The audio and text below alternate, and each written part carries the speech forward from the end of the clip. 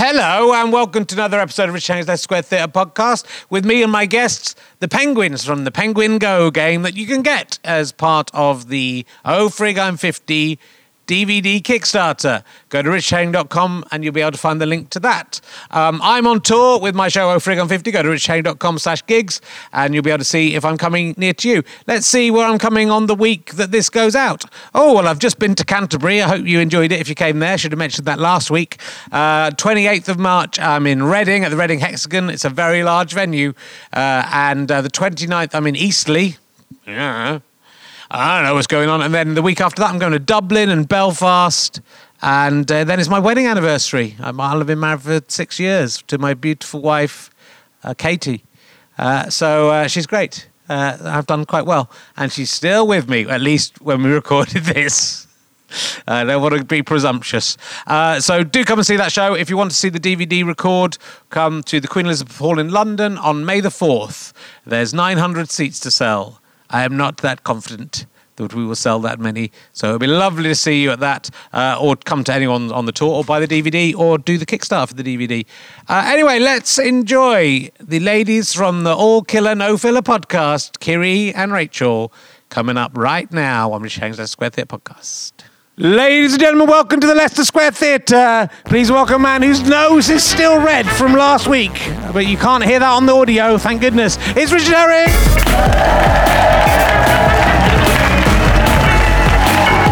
Oh man, you're much better than last week's audience. They were terrible. Those guys were awful. So, welcome to the show. This is Richard Herring's Leicester Square Theatre podcast, but I was at a meeting of all the ex-leaders of UKIP the other day, and they all call it Rich Chang's Leicester Square Theatre podcast. So it's yeah. Well, it's been what a week it's been. Whew. All the stuff that's been going on, eh?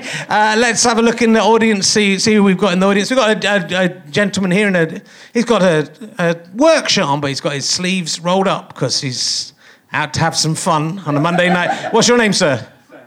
Sven? Sam. Okay, that's not as exciting. And what do you do for a living, Sam? IT? Accountant. I get quite a few accountants. It's going up mark in it today.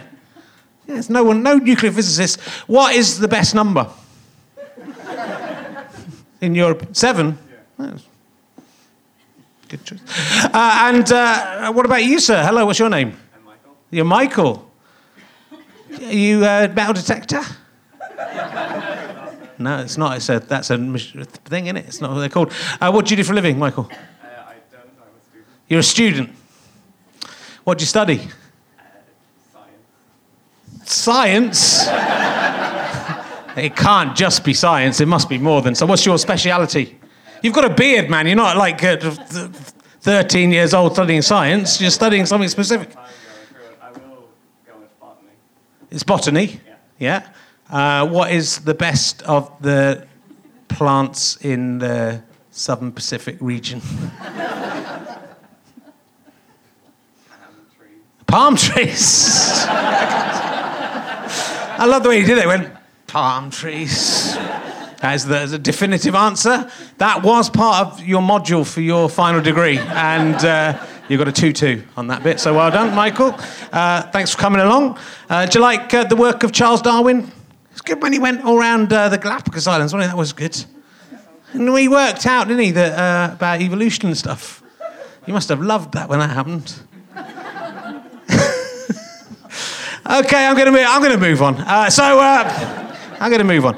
I'm sure I had something to talk about, but let's not worry about it. Let's introduce this week's guests. They are probably best known. One of them is best known for her appearance on Dan Nightingale's In the House podcast.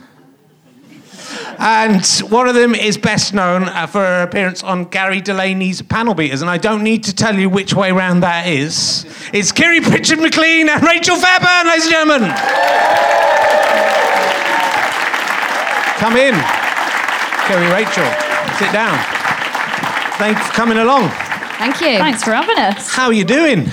Yeah, we're all right, aren't we? Yeah. Look at that, just didn't touch the floor. It's adorable. You're like you're in a grotto. Yeah. Oh, I don't either. It doesn't matter. can sit a bit quite nearer the front if you like, and then your feet. I'm quite small as well. I noticed on your podcast you both like tall men. Oh yes. Yeah. Yeah, we do. I feel very affronted. Do you know you're the perfect size though? When they advertise sofas, they deliberately get sort of little people so the sofas look bigger. That's true. Okay. In adverts they have tight. So you two would be an absolute shoo-in for a sofa advert. Oh, so brilliant. if it doesn't pan out, mate. Yeah, that's good to know. DFS. I'll look out for it. So, well, look, you're both. I know you both from the All Killa No Filla podcast, which we'll talk about first. Some fans in. Hi guys. Some fans of murder in tonight. Yeah, keep your eye on them. Which is it's interesting that I was aware of both of you before, but this is the first kind of thing that I've really heard a lot of you in, and it's interesting that that can happen now, that the podcasts are working in that way, that people are coming to new comedians in this way. But also, it's quite a bold decision to make a podcast about serial killers.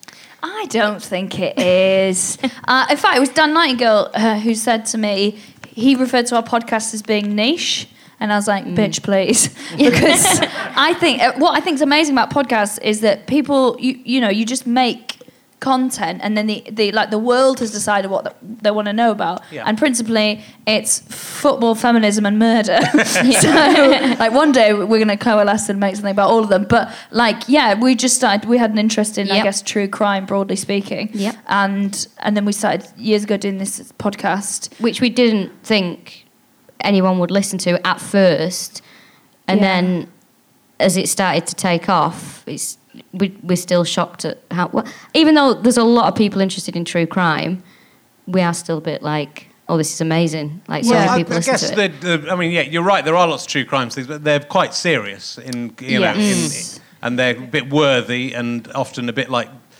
And a lot of those true crime things are just kind of trying to lead you on to listen to the next one, and you go, will we find out the answer? And you get to the end of them, they go, we don't know, we don't know. They're still in prison. Well, and so to decide to, I mean, you go straight in and refer to this. You don't want to be, you're not laughing at the idea of people being murdered, and you're not laughing at the victims.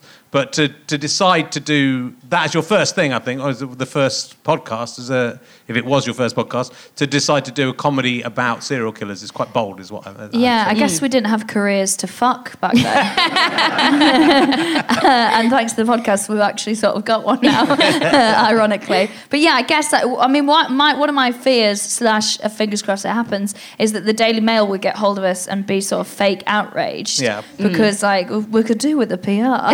But I think people could, if they wanted to, take stuff out of context. And I think when people, we were chatting about this at dinner just then, that some people are like, well, I think it's distasteful. I'm like, well, you definitely haven't listened then, because we always try and stay on the right side of things. And I kind of think, do you think it's that sort of natural to be interested in this stuff? I think so. I don't know. Well, having said that, we've always been interested in macabre things and dark things.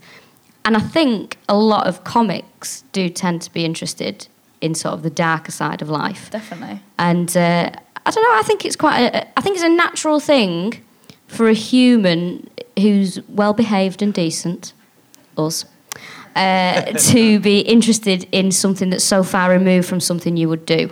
So really, if you're not interested in it, there's something wrong with you. Yeah. If you think we're distasteful, actually, you're the weirdos. So. Well, I think, but the great thing about podcasts, and I discovered this very early on with the first one with Andrew Collins, is, people don't have to listen to it, right? And so it's not like a radio show where it might be going to someone's house. You make a decision to listen to it. Yep. So if you're not going to listen to something, if you'd have to want to be offended to listen to something about murder if you thought the idea of talking about serial killers in a occasionally light-hearted way is sick.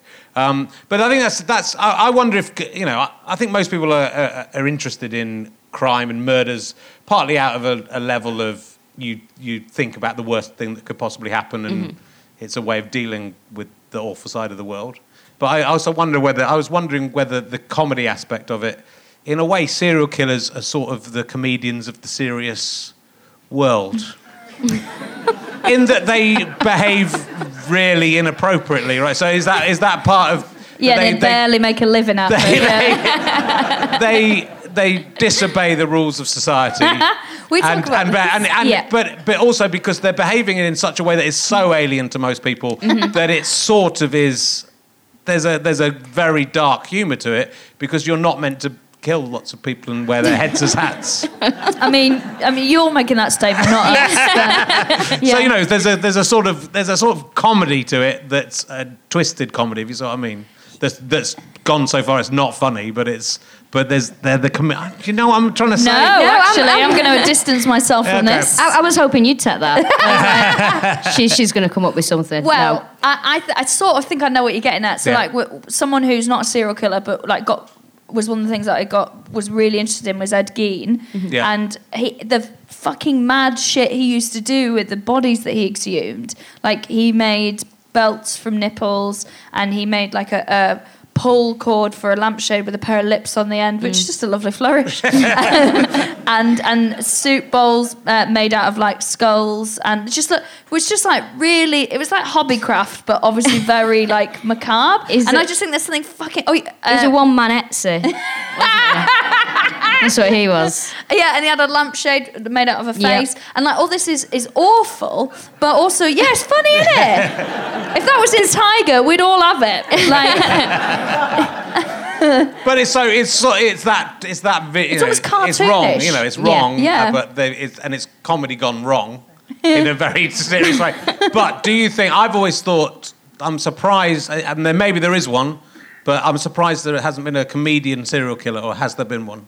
Oh, someone told me, a comedian that you know, Yeah. told me, Stuart Lee, told me, that, you do know him, that told me that there was one in America that was caught, and because it is we've talked about this before, it's a great lifestyle because you travel from city to city, you're never there very long, no one fucking cares that you are, so like, it's the perfect way to get away with loads of murders, and there was one in America who killed about 6 people. And also, I won't say a lot, some comedians do have the same personality aspects. Yeah, that's what I think. As serial killers. Yeah. Sort of self-centered, very sort of focused, not really interested what other people think about them. Tricky relationships with their mothers. Yeah. Yeah. Obviously not us, just other comedians. But comedians would be the serial killers that write to the papers going, "You still haven't got me yet." Like, they'd be those ones. We have discussed that though, haven't we? Who on the circuit would be a serial killer? We think at any point there's 6 Yeah. comedians on the circuit, like on the verge of going on a spree, but they're not organised enough. Oh, you know, it might come up. It might come up. Yeah. At some point. I mean, I hope so. Yeah. It'd be great Imagine the for you. listening figures then. Well, if one of them's you, then that would be. That's the other thing that we talk about. If one of Perfect us cover. gets off, Yeah. like that, the other one's going to do really well selling their story. Yeah, it'll be her as well. I'd be on this morning like that. I mean, it'd be really sad if something happened to Kiri. She's my friend and I care very much about her. But if something did happen to you, it'd be like, oh, hi, Holly and Philip. Yeah, I mean, it's a really terrible thing that happened. I've got a book coming out. Why are you talking to them like you want to fuck them? I mean, if I was going to have a go on any breakfast team, it would be Holly and Phil. I don't think that's controversial, is it? Yes! Thank you. I'd have a go on Holly, I'd make Phil watch. That's where I am with things. What's the other option? Piers Morgan and... Eamon Owens and his wife. Someone's been to that party.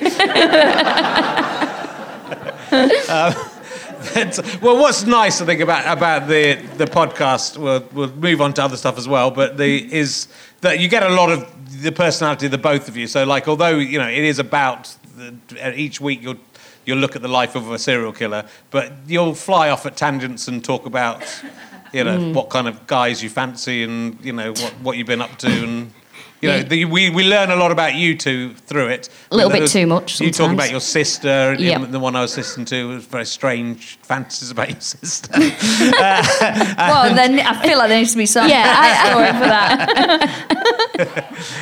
It was the one where you were speculating what she would do if she was the pilot in the plane. Oh, yes. Yeah. When she breaks into the cockpit. Yeah. Doubt it. Yeah.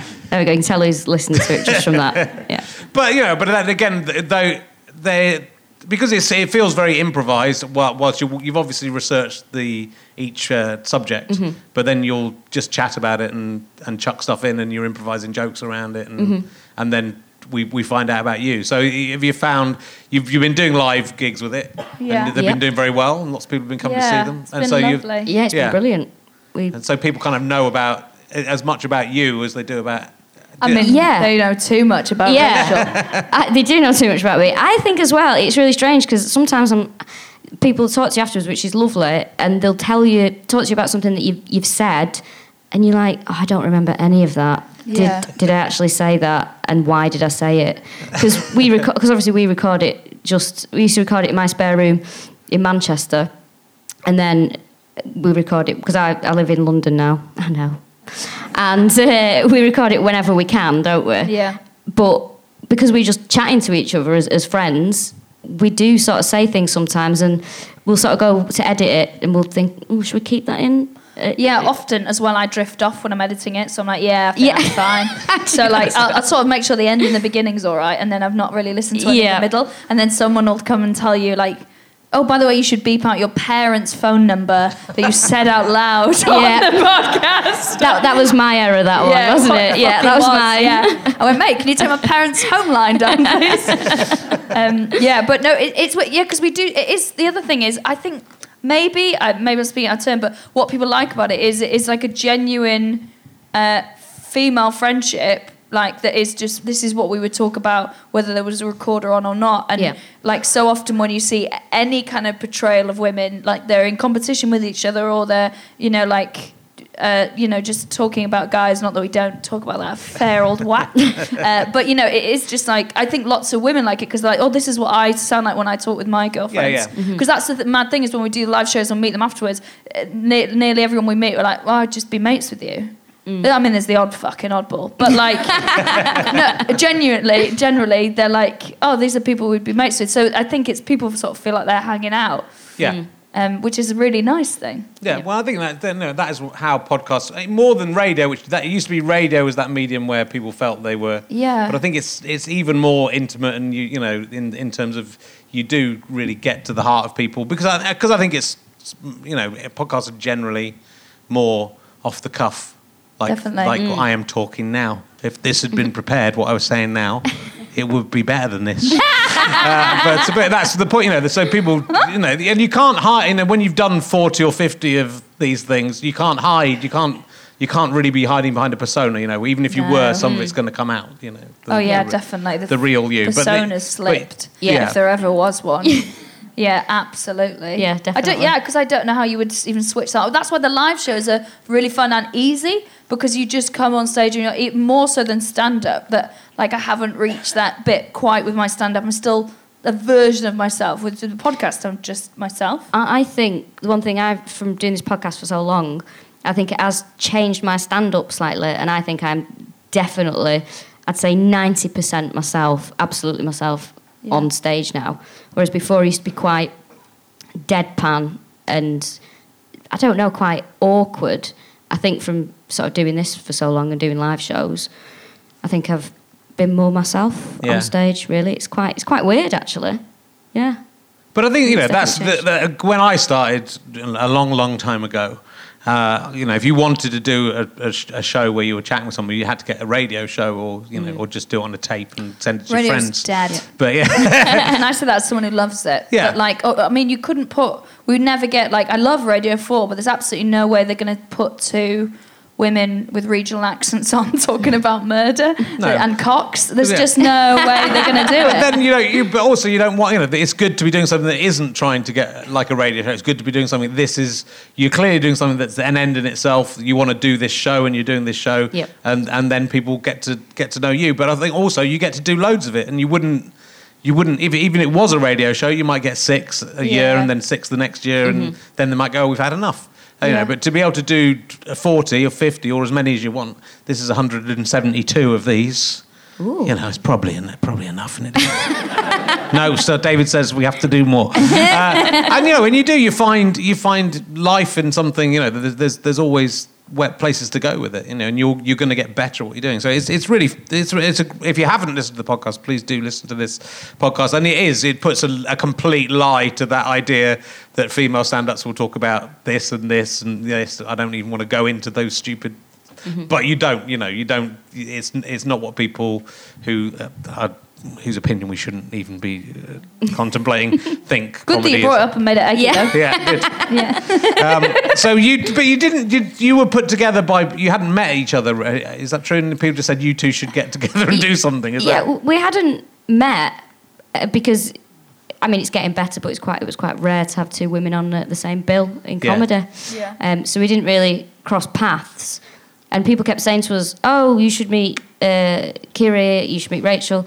At first, I was a bit like, "Oh yeah, who's this?" Thinking she knows more about serial killers than me. Yeah, I was like that. And I knew that you were fit as well. I was like, she sounds like a cunt.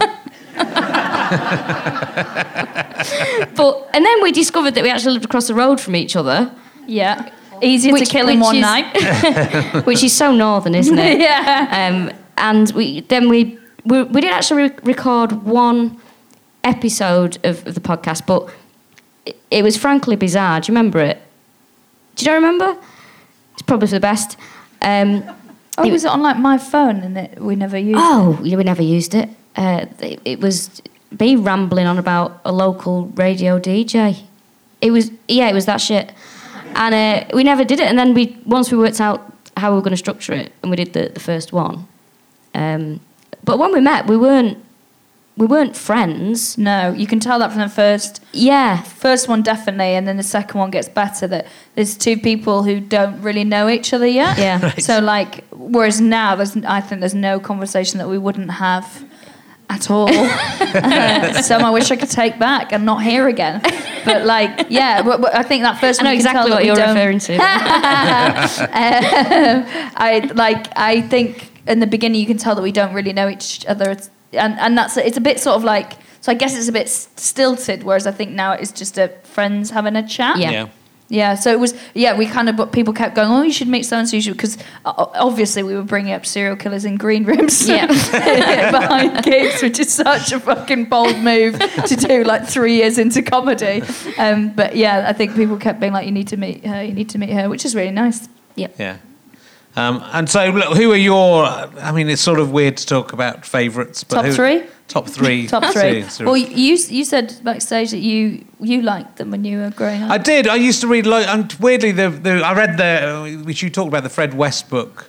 Happy Like Murderers. Yeah. And I read it when I was on my own. I went on a holiday on my own to Mexico. Everything about this, but the location is fucking bleak, mate. Yeah, and I was reading that book on my own, and it kind of it really sort of freaked me. It is a brilliant book, yeah, but it's also it's too. I just thought what am I doing? Yeah, as I didn't. It's not like I lost interest in it, but I just sort of didn't. I never read any of the books again after that. But I did read quite a few of those. I think Dennis Nielsen, and Jeffrey Dahmer. I think you guys are quite interested in those two. Yeah. They're kind of fascinating characters, and again, there's sort of some dark comedy in there between. Oh, definitely. Yeah. I mean, he was always cracking jokes, Nielsen, wasn't he? Trying. It was Dahmer that was. Dahmer was the one who used to play the room for laughs. Yeah. Nielsen was a good old trade unionist, which are invariably humorless. Although I am a big fan of a union. But weird, funny stuff happens, and this is the thing is we've always been you never laugh at the victims because it's just rules of comedy. You don't punch down. Yeah. So that murdered sex worker's already been through enough. They don't need me trying to make a pun on their name. It's just horrible. Yeah. But there's loads of funny stuff that happens because for a start the police are fucking inept. Yeah. So there's never ever a case where they don't drop a bollock or do something just absolutely mad decision gets made or someone gives some bonkers statement. Yeah, or just totally disregard something that's really important. Yeah. Well, I guess for someone to get a serial killer, you've got to kill 4 or 5 people, is it? 3 or 4 or 5 people? Say 3. With a cooling off period in between. Yeah. So we're not sticklers for the rules, but the police have to be slightly incompetent to allow it to go that far, really. Yeah, well, or you have to be very good at it. I've got a theory that if there was a serial killer who murdered policemen, they wouldn't make it to being a serial killer because I think that they would close ranks and find them. But what I find really fascinating about true crime and serial killers in particular is every single one will tell you something about the world that they occupy. So how they get away with things always tells you about the world. So Colin Ireland and Dennis Nielsen, they killed gay guys in a time when no one cared about the gay community. Yeah. So Colin Ireland did it, and this was at the time that the Royal Vauxhall Tavern was being raided by police wearing rubber gloves and saying horrible things about AIDS. So they just kept dismissing it as gay sex games gone wrong. Yeah. So it just tells you about the world that it lives in. Same with Dharma, that as well. Yeah. Because the police actually found him with one of his victims. It was an underage boy, and they actually didn't use the phrase, we just thought it was gay stuff. Yeah. And he ended up murdering him when they had took an him back opportunity to his house. Yeah, they took him back when they had an opportunity to save him. So it shows you a lot of the issues around at the particular time, that like Peter Sutcliffe as well. Yeah. The sort of issues around the way sex workers were treated and how sort of women were thought of. It's really sort of interesting and depressing. Yeah, really depressing. Sort of the issues that it sort of brings up, really. Because when Peter Sutcliffe was obviously killing sex workers, Yeah. and then the first time he killed someone who wasn't, everyone's like, we've got to find this monster. And it's like, for about 4 girls ago. Yeah. But like, it's just that people don't, you find out who the world doesn't give a shit about and what the world prioritizes. So there's even things like the Green River Killer killed absolutely loads of women over like decades, and you don't really know about him because he was discovered very close to 9/11. So like nothing was really in the news cycle. So like there's this huge, massive serial killer in America that people haven't really heard of, because it like there was bigger stuff going on. Yeah. So yeah, I just think it's really, really interesting. It tells you a lot about history. Yeah. No, that's true. That is true. Yeah. It's terrifying. Well, let's talk about you. Let's talk about. It's terrifying. This feels like all the dates I've been on where I just like talk non-stop and then they go, it's terrifying. That Uber surge has gone down, so I'm just going to order it now. And I'm usually sat in the middle. Chaperoning. I'm sure we'll come back to serial killers because it is interesting why you're fascinated by it and what, and when it's interesting that in the end it scared me, I think, being interested in it. But it scared me too much, and so it sort of scared me off a little bit. That's kind of, but that's sort of what you're pushing yourself by being interested in it. But it's true, the fact it's true as well. It gives it a sort of added, both negative and positive aspect, I suppose. It is fascinating that people have this interest. Let's talk a little bit about both of you and separately, and what you've done separately before you got together. I mean, you've both been doing stand-up. You worked with Kira. You worked with mentoring with vulnerable kids, which you did a show about. Is that right? Yeah. What a laugh riot. So where you used to live, but we live by Burnham Manning's. Well, you don't anymore, you fucked off, haven't you? To I'll find be your back. fortune. Yeah, I'll be back. you so will. Yeah. The booze is too dear down here. So we live really close to Burnham Manning's Embassy Club, like about 2 streets away. So I started volunteering a while ago in the area. And then, my show last year was about working with a young girl and sort of everything that we went through together and kind of taught each other. And spoiler alert, not a happy ending. But yeah, it was a show I really wanted to do and kind of tell that story. Yeah. Yeah. And she didn't give a shit about anyone. Have you ever volunteered? Yes. Bullshit. What? I'm here. Look at that I'm here pause. this evening on a voluntary basis. There you go. But was the show partly about whether the reasons people volunteer for stuff, though, and whether you're doing it for good reasons, selfish reasons? Oh, absolutely. Like, I'm not that kind of smug. I acknowledge that, like, the nicest thing about volunteering is telling people that you volunteer. I've recently gone vegan for exactly the same reasons. I'm actually a vegan now.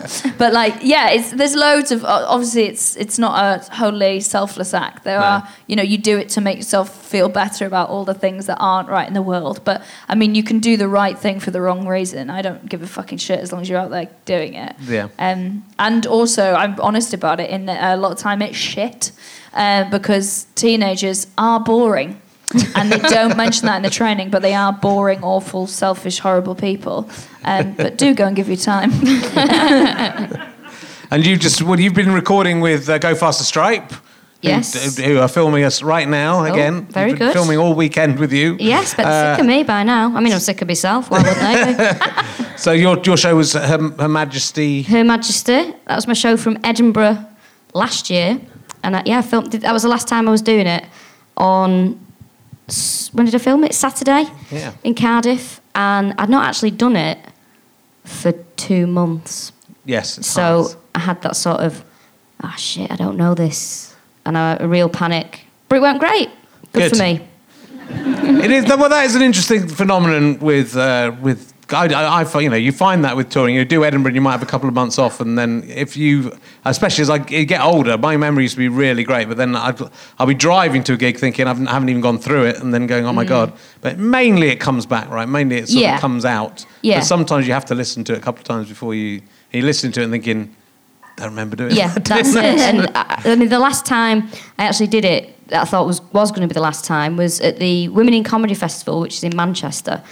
And that was, I think, was it October? October that happens, yeah. Actually, so it was longer that I'd not done it for. And because it was the last time I was doing it, I did it drunk. It was a very different show. Very different. I mean, I found it a lot funnier. I don't think the audience were that enamoured with it. So that was the last time I thought I was going to do it. And then I'd sort of... Because when I've done a show, and I know I sort of... When I'm done with it, I'm done with it. And I don't ever... I think, well, I've had what I want from it. I don't want to... I want to think about something else now. But then when I got asked to do it, I was like, oh, right.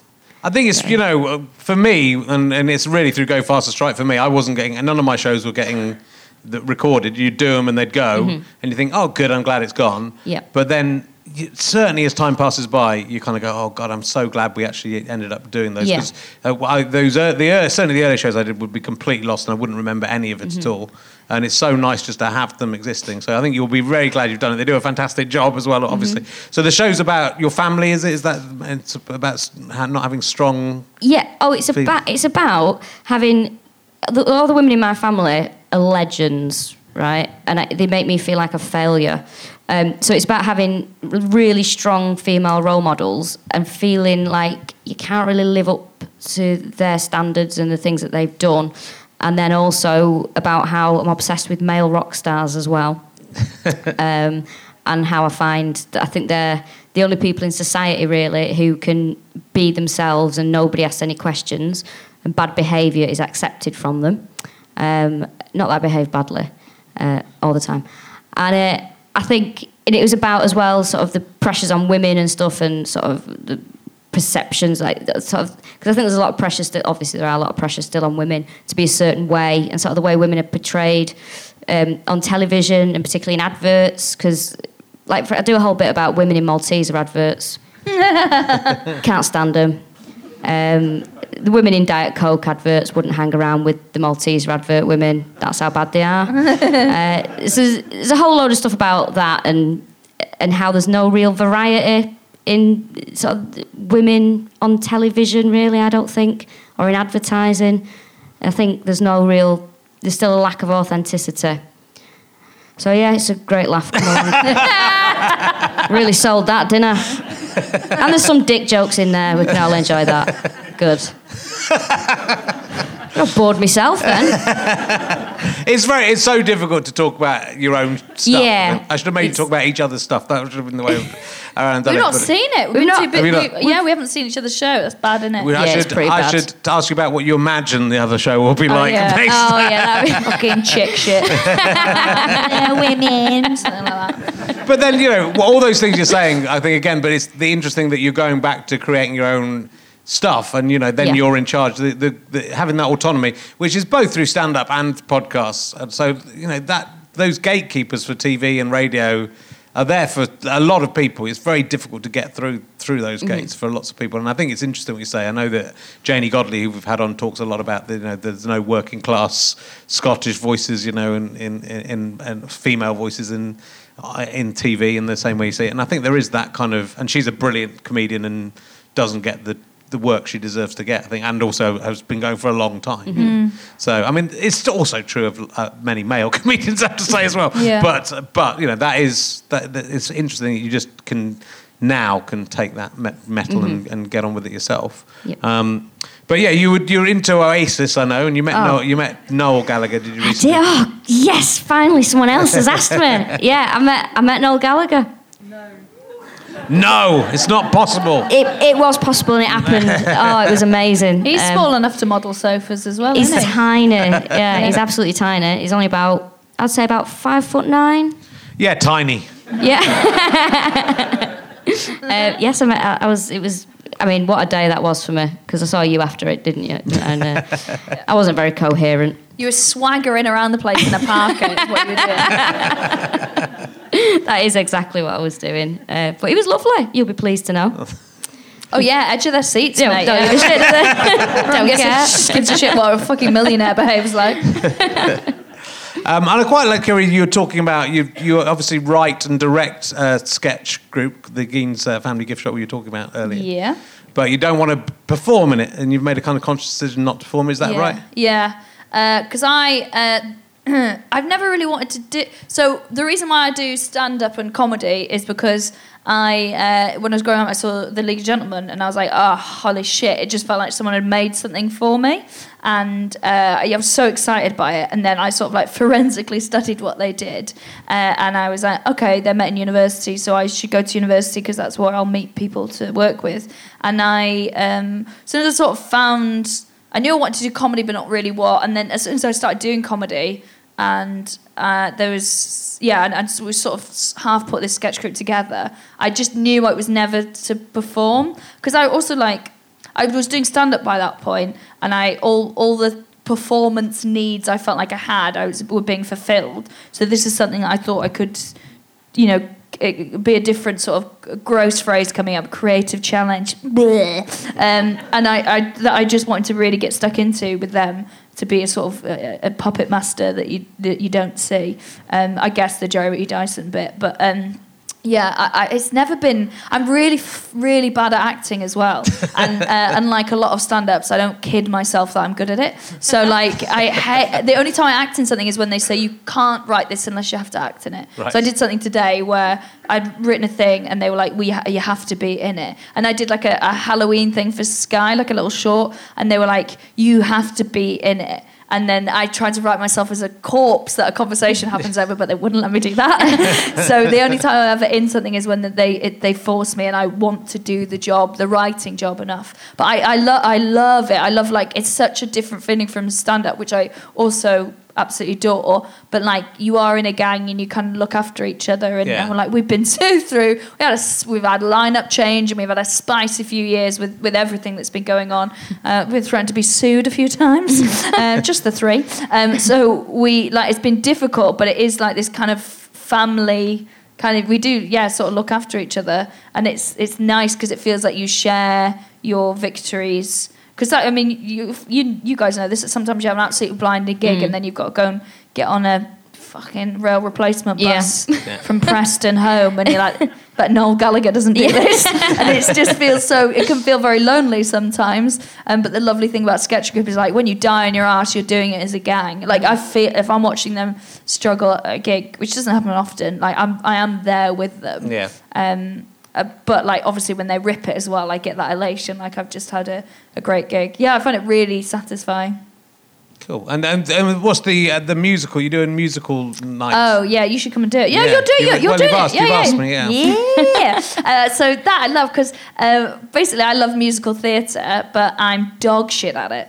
But I was like, why don't I make a show where I get to sing anyway? Because I found that loads of comedians, they love musicals or have at least one that they like. I think most people, even if you don't like musicals, have one that you like. So we do this show, like a live band, where comedians who are like me, they've never been like good. You can't do it if you can sing well, because that's not the point. Like, no one wants to see, like, Rachel Parris is an amazing singer who does it in her act, so there's no kind of joy in seeing her come on and smash a song. You got to pick people you think are shit, so thanks for doing it in June. So it has to be people who are, like, willing to put themselves out there and go, this is a thing that I don't normally do. Yeah. And, like, the vulnerability is gorgeous, because you're used to watching comedians be so self-assured and do this thing that they know that they can smash, and then just watching people just trying so hard at something they want to be good at. It's just delightful, and they make their own costumes, and it's just so lovely. It's like the most joyous night. It just feels like a school play. It's got real Pride of Britain awards to it. Like, it's really like love them. Like, you ever feel very uplifted by it. Yeah. And it's so nice to see these big characters get scared and just try really hard, and then the audience like sing along and cheer, and you can see them like growing in confidence. It's so lovely. It's a really fun night. Did I see? Was it Brett Goldstein doing the Christmas Muppet Christmas He did the Carol? whole Muppet Christmas Carol in 6 minutes. Wow. And that's costume changes as well, because he's not bothered about musicals, but he's obsessed with the Muppet Christmas Carol, and so we put on a Christmas show just so he could do it. And he had like chains and everything for the Marleys, and then like talcum powder on his head. It was so good. I was watching a Muppet Christmas Carol. We broke off to watch Brett Goldstein because we watch it my wife watches. I love that film anyway. It's great. I think it's an amazing film. But my wife's family watch it every year. We were watching it. I saw that come up, and I said, "We've got to watch this." So we were able to compare him to the real. And how did he fare? Kermit. It was impossible to tell the difference between him and Kermit. Absolutely impossible.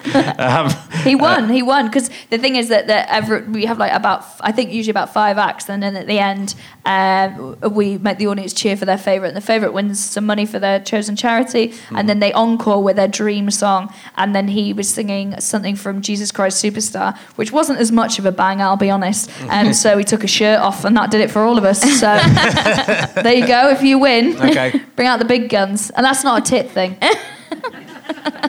They're lovely guns. Mine's all down here. I look quite good up this. It's all there. It's all just gone down there. Just never become content. That's David Thru's philosophy. That's why he's a thin man. All right, Mackenzie Crook was disappointed I didn't ask this question to him, and I should ask you because there's it's nearly a serial killer question, isn't it? And I will ask you separately, but you can be in it together if you want. There's a little clue as to where we're going. If you had to be in a human centipede with 2 other people, you're in the middle. I'm assuming you know what the human centipede is. I know who. Right, yeah, I know. Yeah. I can know yours straight. So who would be in front and who would be behind? I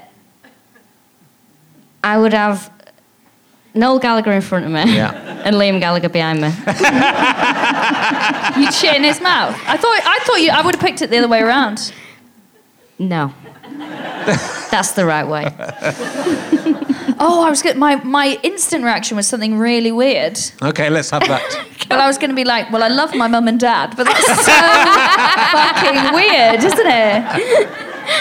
I'm Welsh as well, so I'm doing fuck all to rid the stereotype. Yeah, I think I'll have my dad's shit in my mouth, actually. Oh, please don't watch this on YouTube, Dad. Who would I have? Who would I like to have shit in my mouth? That's the question you're asking, isn't it? Yeah. Well, who would you least not like? So who would you least hate is what I'm trying to say. Who do I think's got nice tasting shit? It would probably be someone Mary Berry. No, she's. Oh, I'll tell you afterwards. No, in case. It's the old one, is that? Yeah. The national treasure, Mary Berry. Well, yes. don't treasure her because her shit tastes really bad. Apparently.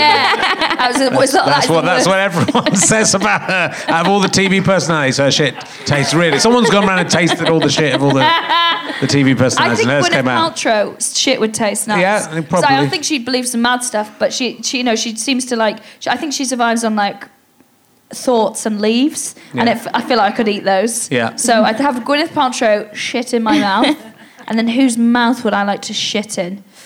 No one's ever been quite as gleeful about this question. I knew what you were thinking then, and you can't say that. No, can you? No, I can't. There's 2, and I can't say either of them. Hers, because she knows too many secrets. Okay. I'd shit in your mouth, mate, so you can't spill any of my secrets. I don't want to do the podcast anymore. I feel the human centipede shows a paucity of ambition, is what I've been thinking. Why is there only 3? If I did it, I'd try and get as many on as possible, and then in the end, the last one just went with the first one. Oh, so it's like a circle, a ring. Yeah. Is that possible? I mean, yeah. Yeah, I think it is. And you just have to really feed up the first one. As you're going round, you keep feeding, so there's a good supply of poo to go through all of them. Sure. And then and then you connect the circle up. It takes something to beat the human centipede for tastelessness, but I think I've done it. Yeah. I The feel like human ringworm or something it should be called. I'd watch that. Yeah. I'd watch that. It'd be good. I'll ask you a random emergency question from the emergency question app, which is downloadable for free on Android and Apple. But watch out, there's another one called emergency questions. They're trying to steal from us, but they're no good. Look out for the little orange hat. Have you ever been brainwashed? You work in a Catholic school, so yeah. Yes, absolutely. Yeah, I have then 100%. Yeah. Were you religious as a child? No, it was just the school close. My grandmother was sort of religious, but not in a mental way. She just liked the festivals, and I think we all do. yeah. And then sort of I went to Catholic school all the way through. Some very strange incidents that happened. Which I don't know, I suppose I can tell them, can't I? Tell them about that school trip they took you on the other day. Not the other day, a while ago. Yeah, I'm older than I look. So we ended up going on I was probably about 14, and all the girls from my year were rounded up and put on coaches to go on a trip that nobody knew about. And it was a lovely afternoon, which we spent with some nuns watching videos of abortions. How rough's that? Yep. I went home to my mum and I said, I've just been to this thing and I don't think it was right. She went mad and complained to the school, which did no good because it was a Catholic school and they do what the fuck they want, don't they, really? So, yeah, I've had attempted brainwashing, but it never worked. That sounds like the origin story of a serial killer, doesn't Yeah, it? it does actually, yeah. And that was when. Something clicked. Yeah. I don't think I've ever been brainwashed, except like in the usual way, but the bloody patriarchy. But like, no, I don't think anything specific. Although I'm rich, so I'm kind of like, be your own person, don't buy into all that bullshit. But I used to obsessively read when I first went to university, like Closer magazine and like all those horrible magazines that like, I was sexually assaulted by a piece of cheese, that kind of stuff. And I used to love all that. But I felt sad all the time and I didn't know why. And then I got so skint I couldn't afford them. And then I was like, my self-esteem is going through the roof. And even now, as with everything I know, is like, I would like to consider myself an empowered woman. Like, if I read one of those in a waiting room for 5 seconds, I want to go and make myself sick in the toilets and feel sad. I had exactly the same thing that I used to read pretty much every women's magazine. In fact, there's a bit in my show, Her Majesty, about this. It's coming out and go faster, right? Thank you very much. And I stopped reading them, and I had exactly the same experience that I felt so much better. Yeah. So much better. They're poison, they're horrible. So yeah, that's the closest I've come. Okay. What is the most mundane encounter you've had with a celebrity? I want to give you mine that I wrote in the answer. Oh, God, it's gone. Damn, I can remember what it was, though. I met the bloke who used to be on Hollyoaks and then was on Casualty, who I think is married in real life to Topsy and Tim's mum in Topsy and Tim. Think I'm right. I met him in a newsagent's in Balham, and he thought he knew me, but he didn't know me. He just recognised me off the telly. That was my most mundane. And then he went, oh, no, I've done that thing. Oh, I love him. What's your most mundane encounter with it? It's got to be mundane. Yeah, because you just made mine sound quite showbiz. Okay. So I might have to think on mine. Because, yeah, you've made mine sound exciting. I once met Alex James from Blur in an event for the Manchester Food Festival. Oh, was he hawking his bullshit cheese? Yeah. A few... Very, very 90s band, that, A few years ago, this was. And I used to like Blur as well as Oasis. And I was like, oh, it's Alex James from Blur. My friend said, oh, we'll go over and we'll start a conversation. Wish I hadn't. Tedious.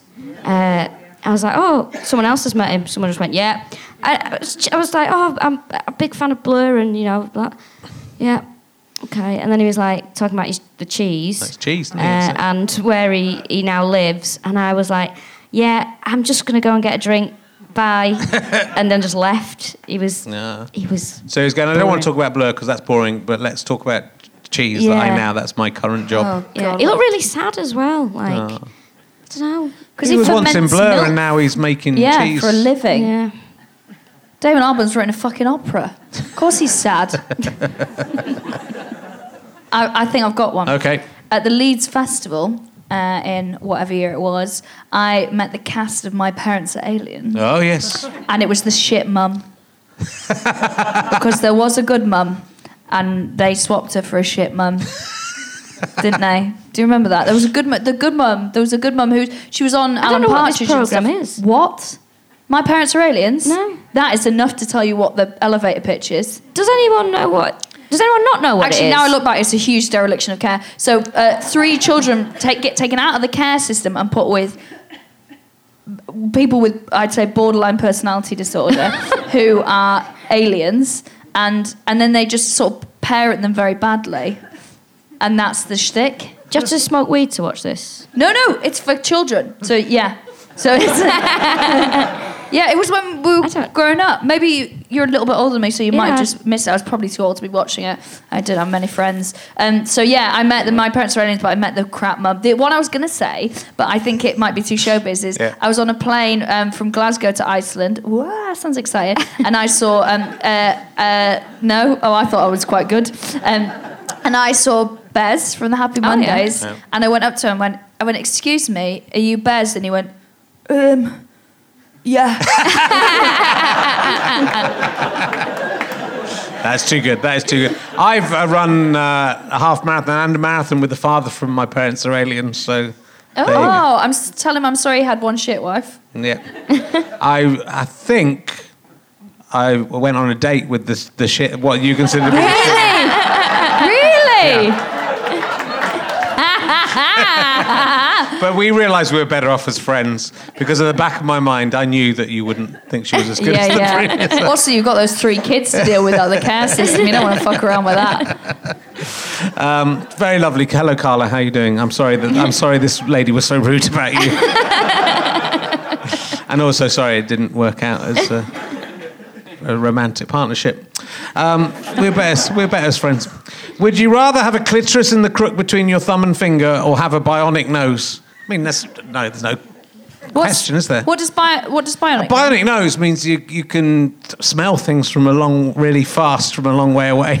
Oh, bionic Clit nose. hand. Yeah. No, I'll go for the nose. I'll take the beak, mate. I'll have that. Really? Yeah. You've already got a clitoris, haven't you? You're not thinking. Yeah, but not there. So where I mean, The it's whole time convenient. I'd have been like this. So we're chatting. there. Yeah, there. I've got. Well, I wouldn't have it there because Playing snooker. I've got. Fucking brilliant. Your podcast would be a lot more interesting. Rarely makes a trick shot these days. I've got a genuine sort of what's the word? Slight phobia about that part of the hand. Have you? Yeah, it's very. Can you see there's a vein? You're there? afraid of it? You see it throbbing? No. Can you not see it? Look. Where? I mean, that would be terrible, Look, you terrible see to be it? afraid of a No, part of your your own hand body. shaking. But Oh, it's there, not. look. There, that's the one. Oh, yeah. I've got a vein there that throbs, and it's just... Well, that's a few nerve endings away from us. We can rebuild you. Yeah. I don't want a bionic nose. I think, when you... I mean, you're very lucky that you live here. It's great, blah, blah, blah, but, London fucking stinks. And, I don't want to smell more of it. I don't want to smell more of nearly anything. Imagine all the lushes you could smell at one point. Oh. Constant nosebleeds from the stress of it and all the fucking bath bombs. No way. I'm a vegan as well. I decimate every toilet I go to. I don't want a fucking bionic nose. No way. It's not a good question, but hey, what great answers. So we're all right. We're off. We'll go back to the podcast. Have any of the killers that you've spoken about on the podcast listened to the podcast? Because some of them are still living. Yeah, we think that there's a couple who would have sought it out. But would they be allowed to? They let them do anything in prison now, Rachel. It's like a bloody holiday camp. I don't think that they would be allowed to listen to stuff like that. I do. No. Definitely. No. They've got PlayStations. Yeah, but I bet they're not playing bloody Grand Theft Auto and picking up sex What do you think workers. they're going to... Well, they're not fucking playing Tetris, are they? You don't need a PlayStation for that. They'll be playing, I don't know, Crash Bandicoot. Simpler times. And Sonic the Hedgehog. Yeah, that's what they'll be playing. That's Yeah, what they'll be absolutely. playing. Sonic. I think some maybe. I'm not sure. It's a bit weird. It's a weird question. It gives me the creeps slightly. Serial killers, most of them are the kind of people who, again, comedians Google themselves. Yeah. So I don't know if they would have access to that, but I think they would certainly have an interest. And if not, there'll be people who are writing to them who will say, so-and-so spoke to you, because they will search everything to do with them. I think they'll be aware, some of them will be aware of our work. But I don't know if they're allowed to listen, I think that some of them definitely would. Because I for a while, I went on a couple of, like, serial killer Facebook groups to mainly plug the podcast, and it's a spicy old world that, like, the stuff that was going on there, I was like, not for me. Well, you joke about the podcast stopping you writing to people in prison, but there is this phenomenon of large. I think it's mainly women, isn't it, who write into serial killers. And some occasionally married. I mean, occasionally marry like criminals. At least I don't know if the serial killers have successfully. It's very. And we would never. And we said that as a joke. Obviously, we were not interested in anything like that. There's sort of this whole other side of people having an interest in serial killers and like watching a documentary and doing a podcast about them. To people who there's like murderabilia. People wear T-shirts with serial killers on. I once, and I remember telling you this, years ago, I used to work in a rare books library in Manchester. I know, with my accent. And a woman walked in, and she had a tote bag with Myra Hindley on it. Play the room, love. Yeah. So there's that whole other side that we find really bizarre. Yeah. And like we never want anything to do with. Yeah. And I think, that's the bit that I find very strange. I find it really strange. The only reason I'm very hardline, actually. I don't think if you're in prison as a serial killer, I don't think you should be allowed communication from people who are writing to you as fans as such. I just don't see how that is a thing that happens. I think it's, each to their own. I wouldn't do it, but I don't think you should. I think the art of letter writing is dying. I think. I don't think that people should be stopped from, because I believe in rehabilitation. Oh, absolutely. I do, absolutely. But so I think they should be allowed to. But has any serial killer ever been rehabilitated? We don't know. Well, there's a great one. Not great. There's an interesting one. Jack Unterweger. Yes, who's like this? Was it German? So he was a serial killer who was incarcerated, and then he was very smart and eloquent, and so there was this huge sort of like intellectual movement to release him from prison because I think he started writing in there, and people were like, listen, this is people can be rehabilitated. So he got let out, became sort of a celebrity, was in high society, was writing these books. Used to be on all sort of art shows and talk shows and things like that. Yeah, it would be, sort of those round table things of smart people. And then these murders started happening and using a very similar MO to what he used to do. And then the police would come to him for advice on how to catch the guy. And he's like, I guess you just have to have your eyes open. He started murdering again, and then has been put away now. So I obviously I believe in the idea of rehabilitation. I think I'm yet to see it, and I think some serial killers as well have said, "Oh, I shouldn't be allowed out. That I'm safest here." I wouldn't. They're really on this Facebook group. They're really into writing to them. Yeah. So they were like, "Oh my God, I got a letter back from Dennis Nielsen," which is actually quite a big deal because he is quite a private man. But they like the royals. That they were really sort of like, what should I say? What should I ask? And people are like, he'll go cold on you if you ask about the crime. So you should talk about the Labour Party and you should talk about these things. And they were really sort of into it. And that you could tell there was kind of like a frisson of like that was like, so it was how you would talk about, oh my God, that boy texted me back. And I was like, I felt really uncomfortable about it because I think there is a sexual element there that someone more educated than me could explain away, but it is a weird thing. I think we've been lucky that I say the majority of people that do listen to our podcast are not that side of the people that have an interest in serial killers. Well, you're probably too. I mean, you're too flippant, probably, and you're not. I mean, you're taking it seriously, but you're not taking it seriously. Yeah, and so I think I would imagine those people would be annoyed by you for daring not to, for not taking their heroes. Exactly, because we think that they're pieces of shit. Yeah. Like that. Whereas I guess the people writing to them don't think that. I think sometimes they were. There's a guy who I need another word than serially, who regularly writes to serial killers and poses as different people to try and sort of like goes, right, and he learns about a serial killer and goes, I think that they'll respond to a lonely woman in her 40s, right? And will write to them to try and get them to chat. And it's to put himself at the centre of the case. It's another way of vicariously putting himself in the public eye in like some weird reflected glory that I think is equally fucking bizarre. Yeah, well, I suppose like there's an element where people, you want all of this industry comes from people wanting to understand what drives someone to do that. Yeah. But also there's a frisson, even if it's not a sexual thing. There's a frisson of fear, or it's an interesting thing. Whatever level you're entering into it on is still a little odd, but I get it, and I think as comedians, I think as well, it's talking about subjects that you're not meant. It's the kind of subjects that comedians would talk about in backstage rooms. Yeah. And if you get a group of doctors together, they would tell terrible stories in the back room of the hospital. But as comedians, you can push it. And I think in a way, your podcast does that. There's.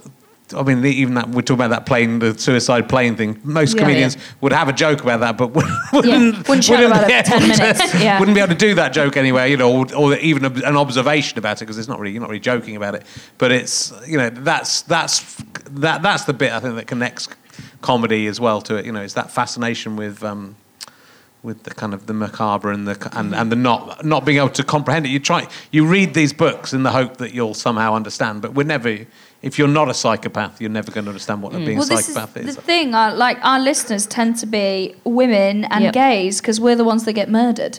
So I think we're the ones that are interested in, tend to be really interested in true crime. And I was speaking to someone about it the other day who's I think that they're an academic that studies this kind of thing. They're like, women tend to be more into true crime or obsessed with true crime.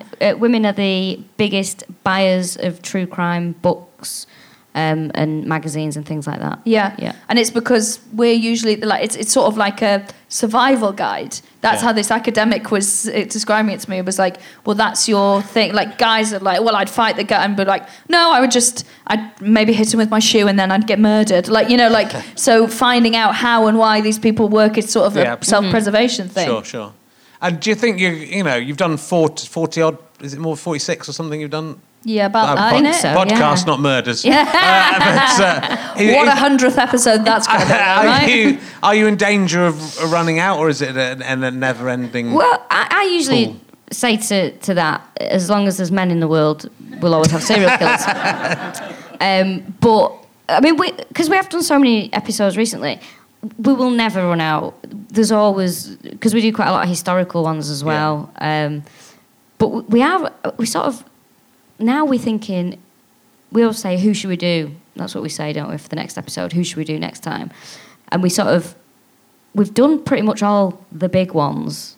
We've still got some heavy hitters. We've still got a few. But yeah, we did a 3-parter on Fred and Rose, and it was the most exhausting 3 weeks of my fucking life. Over Christmas as well, it was. Yeah, it's just the way it fell. In fact, we released one on Christmas Day. Yeah. And then people would rather listen to that than fucking listen to their family for any longer. But yeah, I guess we have a lot of the big ones, like the Bundys, the ones that people have heard of, we've done. There's still a few. Yeah. But I get about every day. I know when a new serial killer has been found because my Twitter and Instagram and emails go fucking mental. When Ian Brady died, my phone wouldn't stop ringing. Yeah. Like it was. I thought my dad had been injured, but everyone was like, "Ian Brady's dead." Yeah. I'm like, good. I'm happy. But it's like every bit of. So you got Messenger pinging. Your WhatsApp was going. Yeah. I was like, "What's going on?" Oh right, okay. If, everyone tells you, but also serial killers get found all the time. Mm-hmm. But we have to so we try and you have to be careful where you pick them as well because China and Russia are very quiet. They shut that shit down. If there's a serial killer, you won't find much information about them because they like to pretend that just doesn't happen in their country. I think the shortest episode we ever did was a Chinese serial killer. Oh, and it was me banging on about Chinese hymens for most of it. Yeah, it was. Do you know what those are? You don't want to know. I think it's fascinating, right? So what it is you can buy these, what are they called? So it's a fake hymen, and it prosthetic. says but it's not a prosthetic. You whack it up there, and it's like so you can hide your shame on your wedding night. All the language around it is gross, and then you whack it up there, and when it gets broken, some blood comes out, and then after like 20 minutes, it just disintegrates into you. Isn't that the fucking worst? Well, I'm not sure it compares with the crimes of the That's true. But not the worst thing we've talked about during this podcast. But it is unsavoury, yes. It's unpleasant. and a shame that people feel they have to worry about stuff. I've just realised we never know what to do. People always ask us for merch. I think we should get branded ones of those. Oh, gosh. I would like a hymen with my face on it. That's why the ladies so you could can put up fuck there. yourself. No, just so that it's like a little branded Chinese hymen, my face. So the ladies are putting that up there. No, okay. You'd buy that, wouldn't you? What you're saying is you want your face smashed in by a dick, which is so weird. That's what I do want. And a little bit of blood to come out. Yeah. Oh dear. Gavin, people think our podcast is strange. So Mackenzie Crook talked about all this though, didn't he? I've just wet myself. Oh no. I am quite old. It was this bottle of water. I forgot it was down my expensive chair.